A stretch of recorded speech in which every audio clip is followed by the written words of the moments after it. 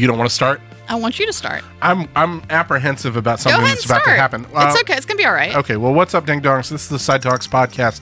Rachel is about to drop something on us, and I don't know what it is, and I'm a little worried. It's okay.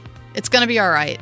This is falling into the category of never forget. Okay. And so, we talked a little bit last podcast intro about Fred Durst and a reminder about his trying to be a beau to Angelina Jolie. Didn't work.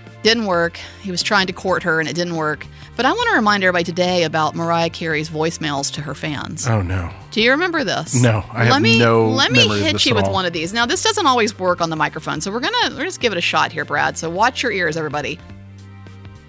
You, because listen, when I explained what happened to me on the stage at the American Music Awards, I wasn't lying. Up at the even I just finally saw the performance, and I'm like, oh, I see. They thought the slit was what was ripped. No, darling. The whole left side of the upper portion of the dress was ripped. So had I moved the wrong way or whatever, it would have been a wrap. So I was just like, oh, why me? Why did they do this to me? We don't need that. So anyway, Jessica, Pastor, we love you. We love your ensembles, but we can't have that no more. Anyway, so I just wanted to say, because it kind of like, I then changed clothes backstage in front of 1 million people. Just so you know, there's another 20 minutes of this. What? You don't remember this? No. Mariah was recording voicemails for her fans. Yeah, I missed that that mailing list. That's just a little less than 2 minute segment for you. But what is she talking about? I guess something that happened with her dress. She almost had a wardrobe malfunction.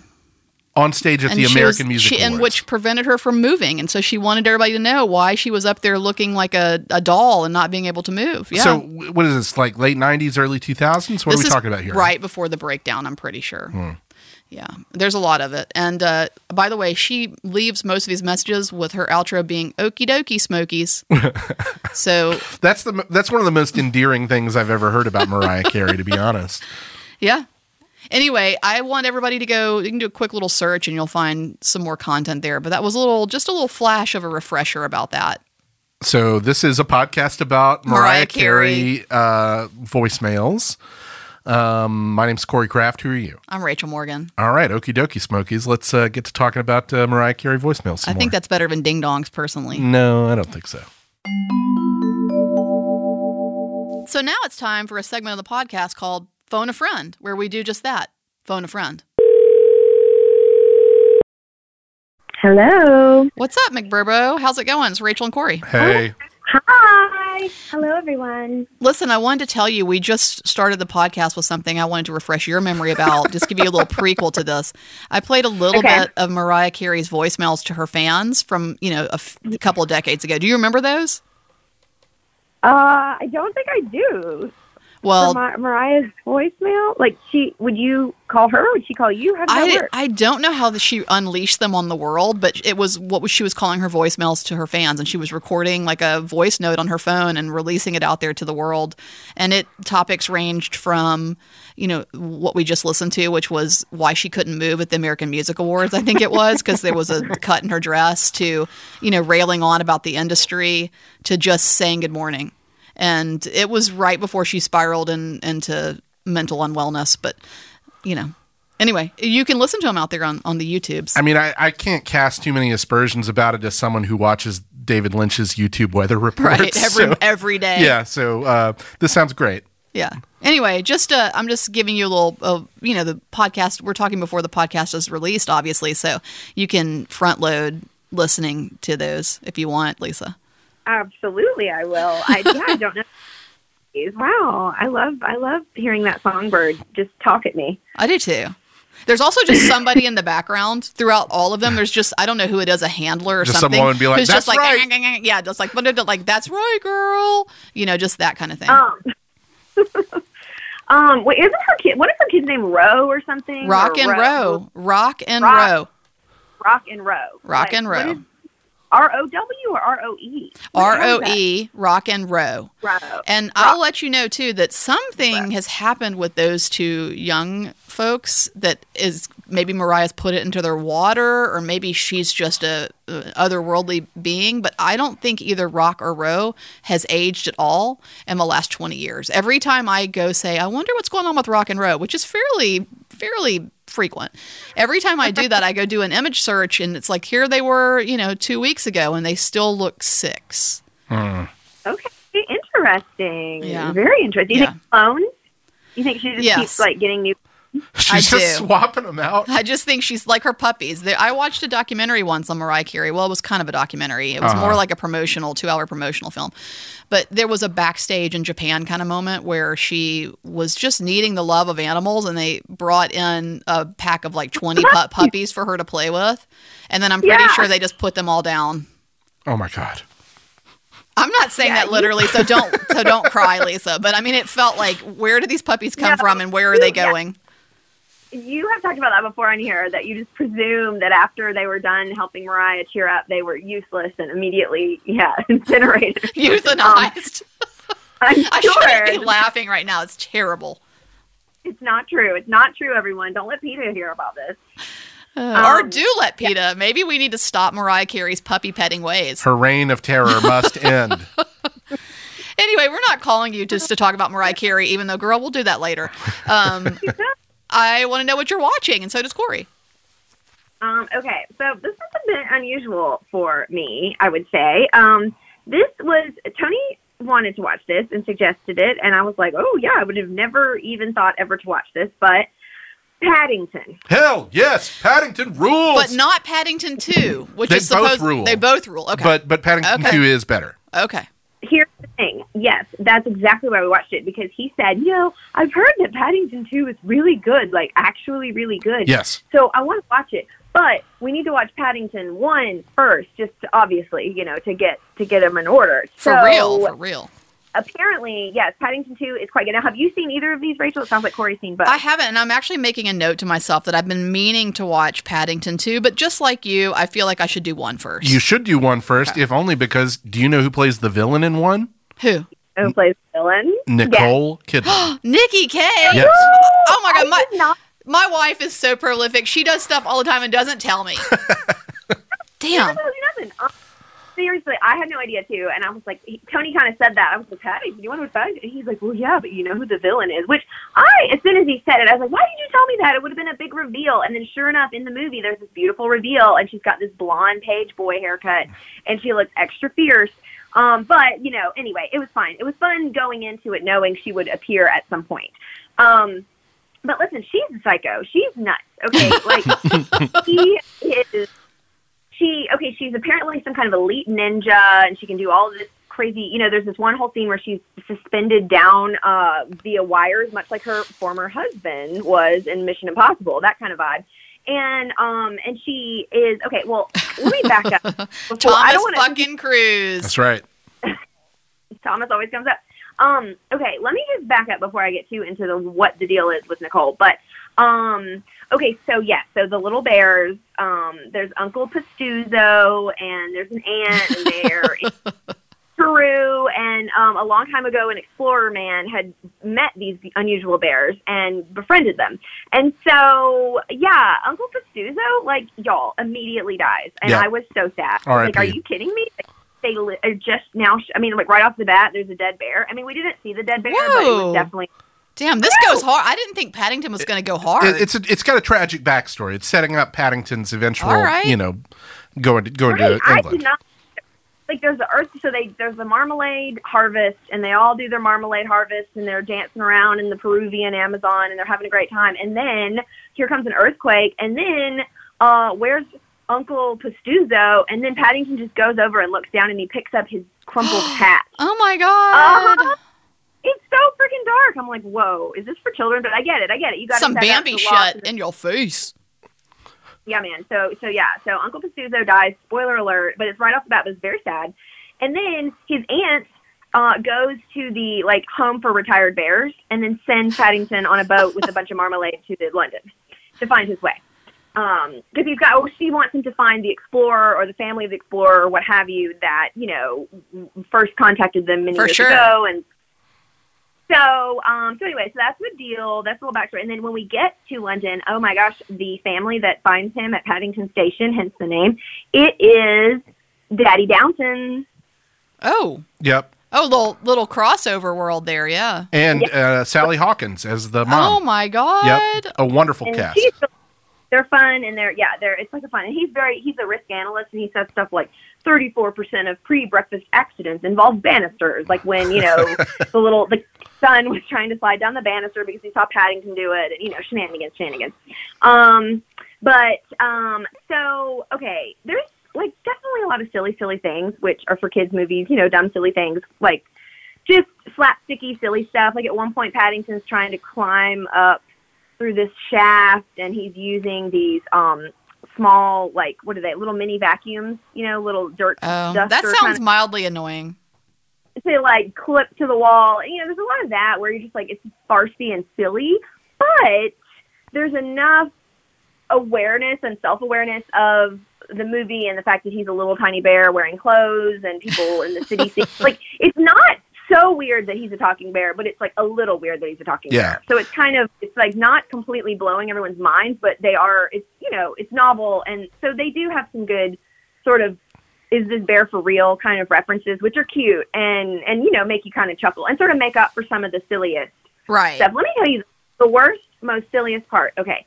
I don't know. That's debatable. There's this one scene where he doesn't know how to use the bathroom, and he fills up, like, he runs too much water, and the whole bathroom fills up, and it's just like a shape of water. And I'm like, y'all, come on, that's crazy. Oh, that's annoying. Okay, yeah. Like it's, but that might be the silliest part. But there's this other part where, okay, they're back at another, what are they called over there? Not a subway, but the underground. The underground. That's the thing, and he kind of loses track of the family, and he gets like stuck a little behind them, and then he doesn't know how to use an escalator. So no. He's like, oopsies, and whatever. Somehow in this subway station, he manages to obtain a small chihuahua, and now you have my attention. I know. I don't think it's real. I think it's a CGI chihuahua, but I'll take it. It looks like you know what? I'll fucking take it. You'll take it. It's cute. It's cute. And it's blonde. We like that kind. So it is in his arms now, and he's on his escalator, and then there's like escalator shenanigans, and they're like, oh, I don't know how to go up it or down it or what's happening. Da, da, da.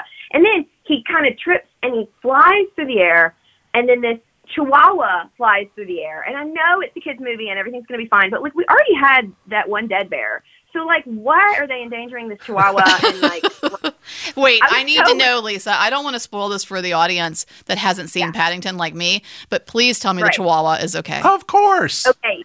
Yes, it is. It is. Because otherwise, I was about to take a hard turn on this thing. The chihuahua lands in a wood chipper, so R.I.P. Shut up. Shut up. Paddington, come on. Some man comes up and he's like, "Oh, I'll take that back," and like grabs the chihuahua back once they get to the bottom of the escalator. Good for him.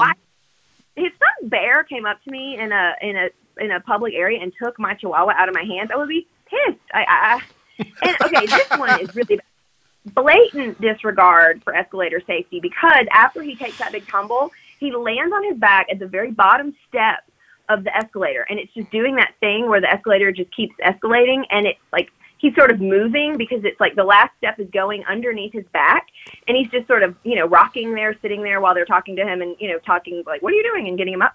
And I'm like, oh my gosh, his bear hair or his flesh or whatever is going to get sucked into this escalator. And I just think that's not a good message. Like, it implies you could easily just lay at the bottom of an escalator and you would be fine. Like, that's dangerous. Children, if they watch this and they think, I can steal chihuahuas, I can jump around on escalators, I can lay at the bottom of them and not get sucked into them. I just thought, I'm serious. The escalator part stressed me out. I didn't like anything about that, and I thought that was very unnecessary. I'm glad you're not in control of the rating system in this country. Rated R for escalator safety issues. Seriously, if I was an escalator specialty person, I would have stepped in and said something, but they didn't ask me, and I'm not one of those people. But seriously, it makes it seem like you can just horse around on those, and you cannot.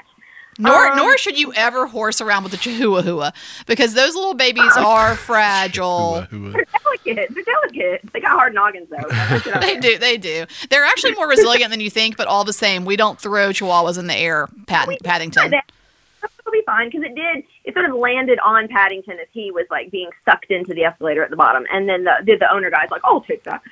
But and then there's another really silly scene where you just roll your eyes because it's so absurd. But apparently at one point Paddington and Downton Daddy are trying to sneak into the Geographical Society to get some documentation of the original explorer that found Paddington's family and stuff originally.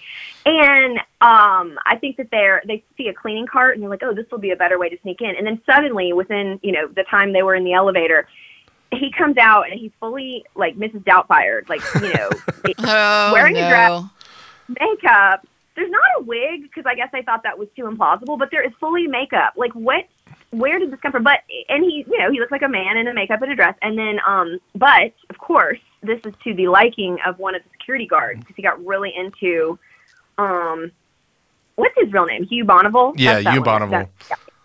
I'll just call him Downton Daddy. But yeah, and it's just kind of one of those, you're like, what? Who is this for the kids?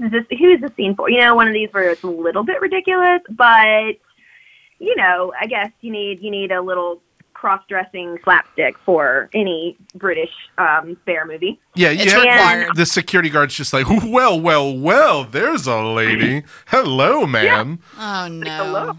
We could skip that scene. And then, so since your girl, Nikki K, is the villain, I won't, spoil it or any of that, but I just feel like she works at the Natural History Museum, and she's apparently her father, the Peruvian explorer, he was doing some exploring, and she wanted to go farther and do more extreme things than he did, and collect specimens, if you know what I mean. And so, why would she want to collect this little bear for her museum who wears clothing and he speaks? That seems ultra cruel. That's a very anomalous bear. You know what I mean? You don't just put that in a museum and you taxidermy it or whatever. But apparently, this is your girl for you. She, according to the internet here, she took despite being a keen animal lover, Nicole Kidman took a taxidermy class to prepare herself for the part. Oh my God! Listen, that's just commitment. That just says everything about this woman. She took a taxidermy class to prepare for her role in Paddington. I love you, Nikki K. I love you. And then, listen. Nicole Kidman learned to throw and twirl knives for her role as Millicent. She has noted that during shooting, the producers told her to tone down her knife-throwing tricks as she was considered too intense for a children's movie. Ultimately, the scenes featuring her skills were cut out of the movie. Oh my God! I need what landed on the cutting room floor. Listen, my bitch is intense. And you know how do you remember this, Lisa, when they had those, I think it was Vogue or Cosmo or something, did this, things you don't know about a celebrity. And they would say, they would share their odd habit, I don't know, hobby or what have you. And Nicole Kidman's was, I like to eat bugs. Which is still one of my favorite. Cooked or what? Yeah. Oh, okay. All right. She likes to eat bugs. Right, and Nikki. they present her with a bowl of them and she crunches some grasshoppers. And she's like, something you don't know about me, I eat bugs. And everybody else is like, I knit. I'm telling you, it's totally worth taking a look at. That's another little YouTube rabbit hole you can jump down. That's kind of maybe a down under thing. They have a lot of weird bugs down there. Maybe. It is. That's exactly true. why. It's in her blood to eat these suckers. I think that's true. I think that's indisputably true. And if you're listening to us from Australia, podcast at sidewalkfest.com. Let us know. Let us know if Nikki K eats these bugs because of her blood, her Aussie blood. So I am just so impressed by what she did for this film, and we need to see this extra footage. Me too. It's amazing. And apparently, I believe Hugh Grant is the villain in the second film. And he is delightful. It is so good. He's a villain. He's born to be a villain. Paddington goes to prison in the third movie and befriends a surly inmate played by Brendan Gleeson, whose name is Knuckles McGinty. This is like Brokedown Palace too. Meanwhile, villainous Hugh Grant is a washed-up, preening actor who dons a lot of different costumes throughout the course of the movie doing his villainy, and it is a blast. Well, this is sounding good. This is all sounding very, very good to me. They're both great. Paddington 2 upcoming, or Paddington 3, sorry, upcoming. Can't wait for it. Super excited for the further adventures of Mr. Paddington Bear. I love both these movies, though, genuinely. They're great. It was really fun. And even though there's, like I said, silly kid movie stuff, there's still a lot of, other fun things going on. And like I said, jokey things. And there's so much action. I mean, Tony at one point said, this could be a Marvel movie. There's just a lot of crazy fighting. And, like I said, the scene where Nicole comes down on a wire, Mission Impossible style, there's all kinds of, apparently not her knife throwing skills, though. We didn't really get to see that. But it's got a lot going on. So, yeah, I would recommend, and I would also, I'm excited to see the second one. And do you know who the villain in the third one's going to be, Corey? It hasn't been announced yet, but I'm hopeful it's going to be another equally overqualified British thespian. But also, let me throw this out there. Could it be my second and only Michelle Williams? Michelle Williams. Well, wouldn't that be something? That would be something. I just hope it's like super serious Tom Hardy, menacing that little bear, inappropriately for a children's movie, doing his Bane thing, I'm going to punch you, little bear, and just being, incongruous. Well, at this point, with their budget and their success thus far, I would think they've got the pick of the Hollywood litter. And of course, the pick of all of Britain as well, I would think. Or do a Paddington Knives Out crossover and have Paddington and Benoit Blanc, solve mysteries together, get Daniel Craig in there doing that silly accent. You should put this into that app I talked about earlier and have it just written. Yeah, AI will just generate the screenplay for us. It'll do all the work for us. Sell it to Netflix. Yeah, hell yeah. Well, thank you for bringing us this. I actually had this on my list to watch, and so I'm going to move it up the list now, Lisa. Thanks to your rec. Yeah. On number 2, so that we can watch number 3 and see who that, for sure, that big celebrity is going to be. That sounds like a trip to the movies to me, and we'll have some food ordered to the seat, and we'll maybe bring some marmalade with us to put on, something. Well, you'll have to. You'll have to. Yeah. I have another factoid that I read. In the UK, the popularity of this movie greatly enhanced the sale of marmalade and oranges within the first half of 2015 and served a rise in downloads of marmalade recipes. So they had a whole marmalade wave. Okay, holy shit, because already they basically eat marmalade at every meal. So, I mean, they quadrupled down on that shit. Yeah. It's impressive. I love it. All right, well, we will, you should go get a spot of tea, and we will talk to you later. Of course. Okay. All right, bye, Bros. Bye. Bye.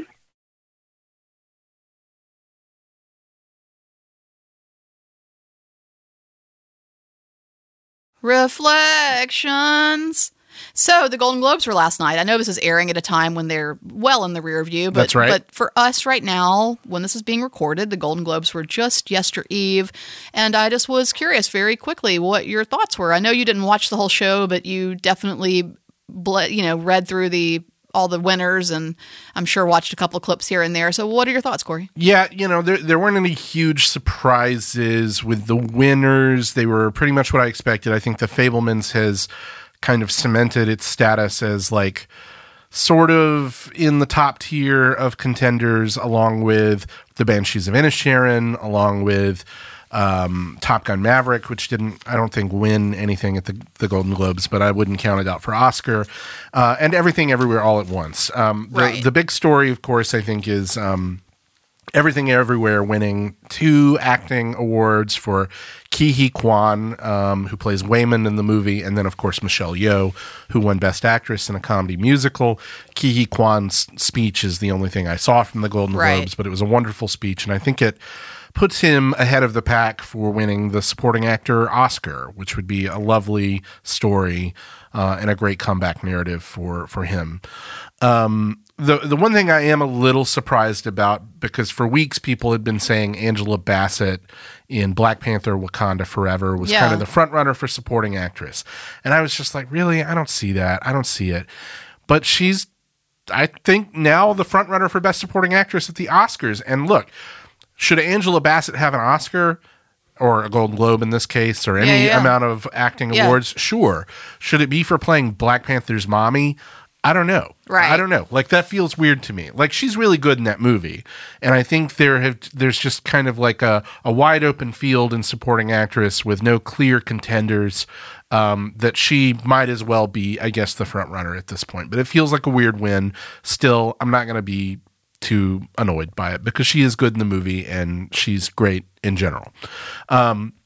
The Banshees of Inisherin, kind of surprised winning Best Comedy over Everything Everywhere All at Once, but that kind of felt like a toss-up. I felt like that could have gone either way. And of course, the Golden Globes are the Hollywood Foreign Press Association, so them gravitating toward an Irish movie is not altogether hugely surprising.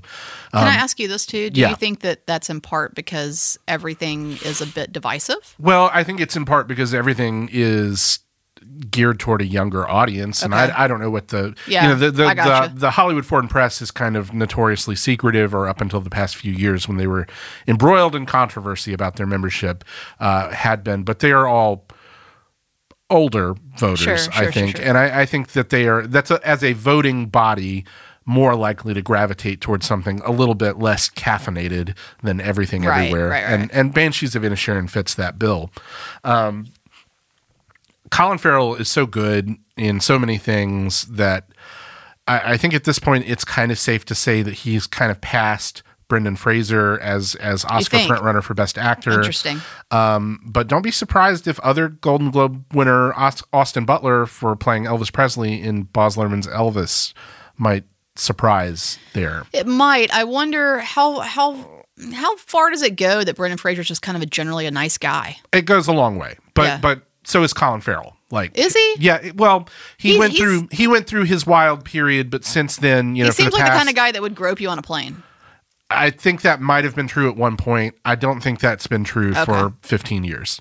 Okay. And He did it while the getting was good. I guess so. And like, he's kind of settled down and by all accounts has been super professional and a pleasure to work with.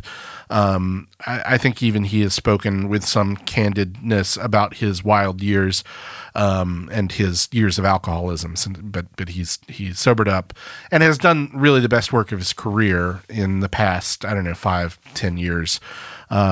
So I do think that he stands a better than average shot. Now, Best Actress is a nail biter because on the one hand, you have the wonderful Michelle Yeoh, never been nominated for an Oscar or really any major acting awards, who got the role of a lifetime in Everything Everywhere All at Once. On the other hand, you have a towering all-time performance from Cate Blanchett in Tar. Now, Cate Blanchett has 2 Oscars. Michelle Yeoh has 0 Oscars. Is that going to weigh into people's mindset when they think about what they're voting for? Oh, it probably will. Should it? I don't know. Should and will. But I also think that the Oscars are, let me say this, and I don't want this to sound politically incorrect, but I think that the Oscars are very gun shy about hashtag Oscars so white. And that also can have a bit of an impact, that it might feel a little more appropriate to not hand that over to Cate Blanchett. Maybe so. And the fact that she has so many already is maybe a strike That against her. Also might push it Even in that though, direction. Yeah. again, as we've said, Tar, for my money, might be her very best performance of all time. Yeah. So that's a nail biter. Too close to call. I think it'll be too close to call until the moment that the envelope is opened on Oscar night. Other than that, Steven Spielberg appears to be in line to collect another directing award for The Fabelmans, which is a wonderful movie. And he is, for being one of the most successful directors of all time, weirdly underrated when it comes to awards bodies giving him awards. Like, it took a really long time for him to get his first director nomination. It took an even longer amount of time for him to win one. He's won 2. It's been almost 25 years since his last win. And The Fabelmans is a really wonderful movie. Now, would I vote for him? I don't know. I don't know who I would vote for. And it's not like he needs the validation. That's what I was going to say. He's Spielberg. What else does he want? But he more than deserves, I think, a place in the history of the Oscars is one of the most awarded figures of all time. If he were to win a third director Oscar, it would put him up there with like John Ford and William Wyler. And I mean, I'm not even a Spielberg fan. He should be. But let me ask you this. Okay. What was your call? Remind everyone what your call was when we talked about the Academy Awards several weeks ago. You went ahead and said, I said, go ahead and get on the record and let us know what you think's going to win this year. And I said Everything Everywhere All at Once. Are you going to now change your tune, or are you sticking with your initial prediction? It's certainly still in the conversation. Okay. Banshees of Inisherin has surprised me by being as popular as it is. It also won the Golden Globe for Best Screenplay over Everything Everywhere. The Fabelmans is still hanging in there. And Call it. Backed up against a wall right now with Brad making notes about this and Sam making notes about this. Call it. What is going to be the Best Picture winner at the 2023 Academy Awards? Now on January 11th, I kind of think it's Top Gun Maverick. Whoa, okay, that came out of nowhere. Yeah. Oh. I kind of think I'm backing away from Everything Everywhere, which I do think is going to have a good night. I think it's going to win. I mean, it's certainly guaranteed to at least win supporting actor. I think it stands a better than average shot at actress, at screenplay. Look, Everything Everywhere, and our friend Daniel Scheinert, the co-director, co-writer of that movie, I think he's going to have a good night on Oscar night. Will him and his buddy Daniel win the Best Directing Award? I don't think so. Okay. I think Spielberg's going to win that at this moment. Okay. And you think Maverick's taken Best kind of do, because okay. I wasn't expecting that from you. I kind of think at this point that it's got the juice. Now, I reserve the right to change that between now and Oscar we'll check night. back in with you in a few weeks, for sure. But I do think it's got more than enough juice behind it. People love it. It was an all-time sort of box office sensation, as we've talked about on this podcast over and over again. Number of times. And let's be real, Everything Everywhere blew the box office apart, sure, it did. But not like Maverick. It's not. I mean, I love Everything Everywhere. It is certainly a less traditional and a less accessible movie than Top Gun Maverick, broadly speaking, right? Top Gun Maverick is being pointed to as the movie that has saved the theatrical movie-going experience. And you know what? There's an argument to be made for that. Might not be wrong, dude. And I think that this year, the Academy might put their votes behind this very muscular, traditional blockbuster entertainment for Best Picture. Now, regardless of what wins, it's going to be a weird winner, right? Because Top Gun Maverick is not like much that's won Best Picture, especially recently.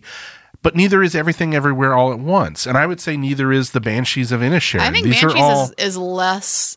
I think it's less like the other things that have won than it looks to be on the surface. Yeah, it's certainly. That is a weird, dark movie that could very well go the distance Oscar-wise. Even The Fabelmans that seems like the most traditional choice. It's the most traditional choice, but even that is less traditional than you would think from the outside in. There's a lot going on in The Fabelmans. It's a complicated, darker movie than most people are giving it credit for. Yeah. It is not just the starry-eyed Spielberg gaze magic of cinema movie that the trailers sort of suggest that it is. And the fact that Michelle Williams is still hanging in there for Best Actress, as she possibly, and Paul Dano for a supporting actor. Those are great, complicated performances and great roles for those performers. So, look, it's kind of hard to say at this point. I do think Top Gun is the choice because of its strength.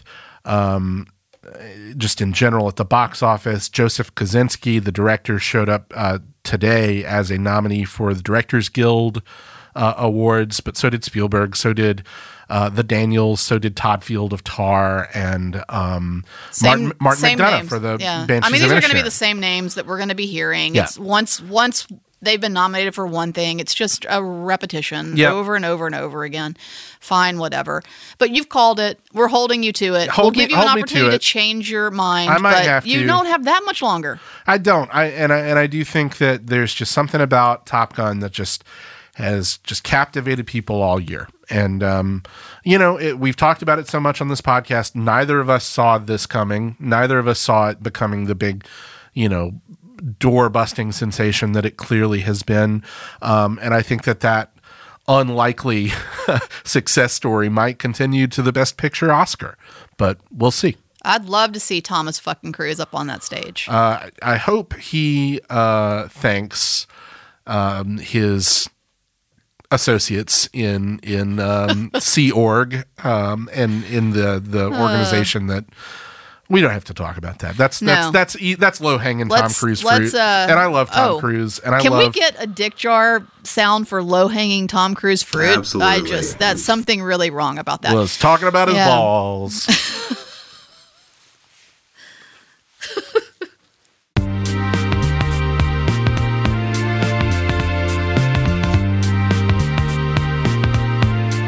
Well, thank you for listening to the Side Talks podcast for your own personal cinematic Tom Cruise's ball number 1 and ball number 2. Not really. That was off the cuff, y'all.